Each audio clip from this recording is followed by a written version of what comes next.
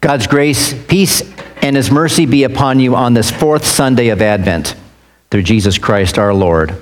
Amen. They called Hetty Green the Witch of Wall Street. She was the richest woman in America. She inherited her fortune from her grandfather, and she built on it as a successful businesswoman and financier. She died in 1916, leaving behind an estate valued in today's money at over $1 billion. But get this, despite her wealth, she was also America's most renowned cheapskate.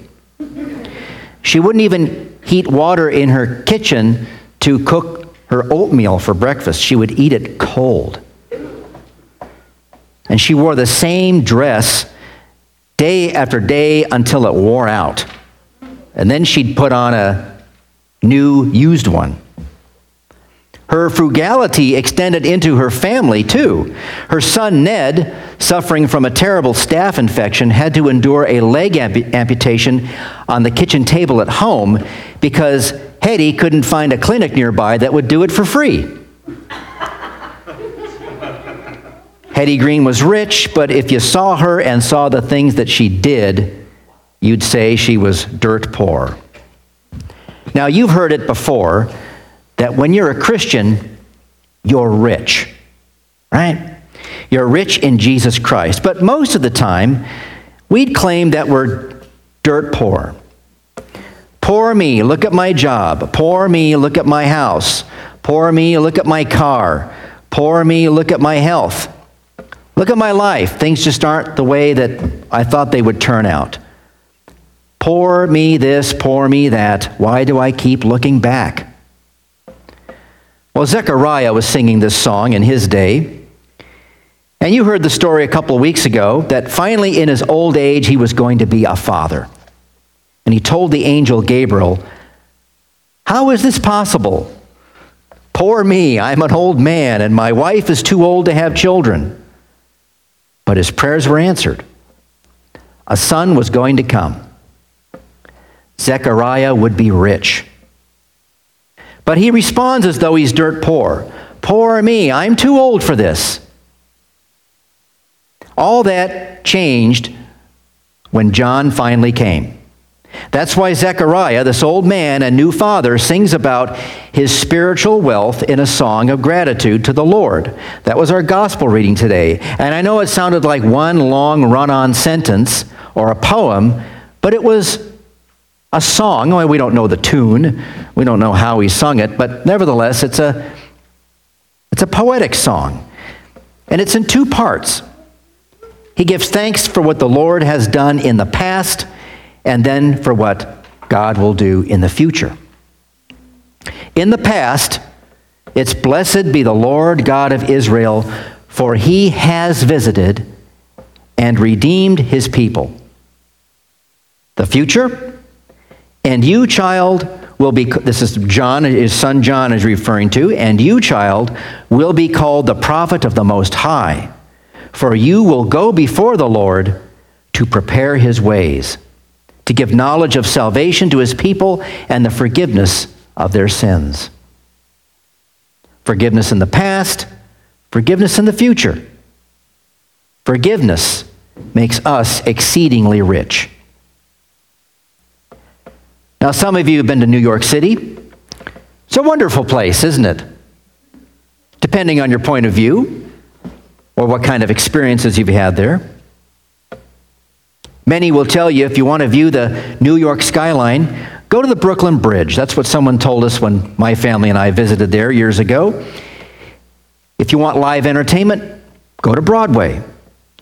If you want national inspiration, go to the Statue of Liberty. But if discouragement and depression is what you're looking for, go to West 44th Street and spend a few minutes watching the U.S. national debt clock.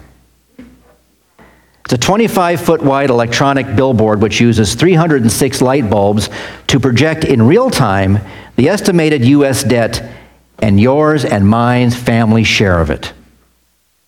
Yeah, yay, right? Well, you and I have a debt clock. We all have a personal debt clock that tallies insults, hurtful words, evil acts and thoughts, and every kind of failing and iniquity in the face of our Creator and Lord. And it's running up, right? But thank the Lord that we are rich in His forgiveness. His forgiveness not only lays at the heart of Zechariah's song, it frames the good news which is announced in Luke. John the Baptist announces later on, when he grows up and goes to the Jordan River, he announces it's a baptism of repentance for the forgiveness of sins. And later on, Jesus will announce to his disciples that repentance for the forgiveness of sins should be proclaimed in his name to all nations. Now, something you're never going to see on that U.S. debt clock is the amount owed, paid off, and those numbers rolled back or reset to zero. I'm afraid we're never going to see that. But for you and me, the debt counter is at zero because God has paid for our debt in full. The amount owed has been covered by Jesus. He's paid for every sin tallied up by the human race since the fall of creation. And that's a lot, isn't it? A little boy who was visiting the nation's capital walked up to a park ranger and asked him if he could buy the Washington Monument. The park ranger, thinking he'd humor the boy, answered, "Well, how much money do you have?" And the boy pulled out a dollar bill and some change. And the park ranger said, "Well, let me tell you 3 things. 1, the monument is not for sale. 2, even if it was, you couldn't afford it. And 3, since you're an American, it already belongs to you." The same is true of Christ's forgiveness for us. Number 1, forgiveness of sin is not for sale. 2, even if it were, we couldn't afford it because of the gravity of our offenses all tallied up. And 3, it already belongs to us because we are citizens of heaven and the new earth, which is to come. See, we have nothing to offer to pay for our debt of sin. But we're not spiritually bankrupt either. Jesus' wealth is ours, free of charge. That's at the heart of Zechariah's song. To guide our feet in the way of peace, he sings. And that's not only referring to peace between men, but peace between God the Father and mankind, you and me. The way of God's peace is the way of forgiveness. C.S. Lewis writes, "Everyone says forgiveness is a lovely idea until there's something to forgive. And that's why some seek revenge, others run away, and some let resentment eat them up from the inside." And I say this from my own experience. I've wanted revenge. I've fled from relationships, and I've felt resentment inside way too long. Forgiveness, though, is the only way for healing to happen after hurt. It doesn't always mean you forget, but it means you cease and desist from getting even, holding grudges, and bottling it up inside. Forgiveness means you and I resign as judge and jury of those who wrong us or hurt us, and sometimes from even judging ourselves, because we can be really hard on ourselves. Why can we stop doing this?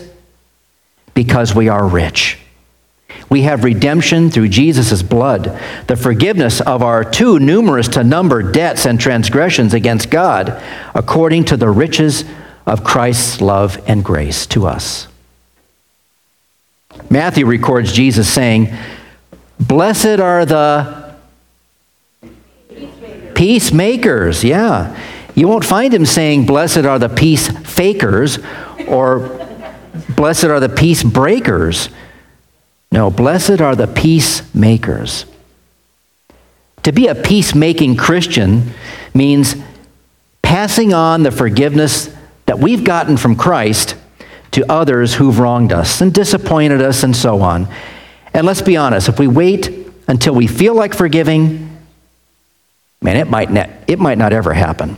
And that's dangerous to our eternal life. It puts it in jeopardy. Forgiveness isn't a feeling anyways.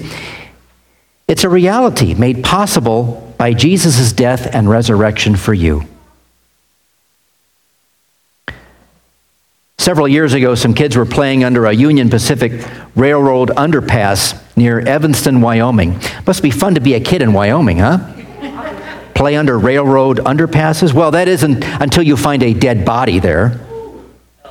Turns out the body these kids discovered was a long-lost relative of New York billionaire Huggett Clark, another one of these eccentric billionaire heiresses like Hetty Green I mentioned at the beginning. Anyway, this body was Timothy Gray, and he died unaware that he was entitled to a nice percentage of Clark's mining fortune, which would have made him comfortably rich. How often do we miss out on gospel fortunes, huh? How often do we find ourselves saying, "Pour me this, pour me that. Why do I keep looking back?" We shouldn't. We don't have to. There's a better way. Instead, we're looking to a person, the one who makes us and others very rich in every way, Jesus Christ.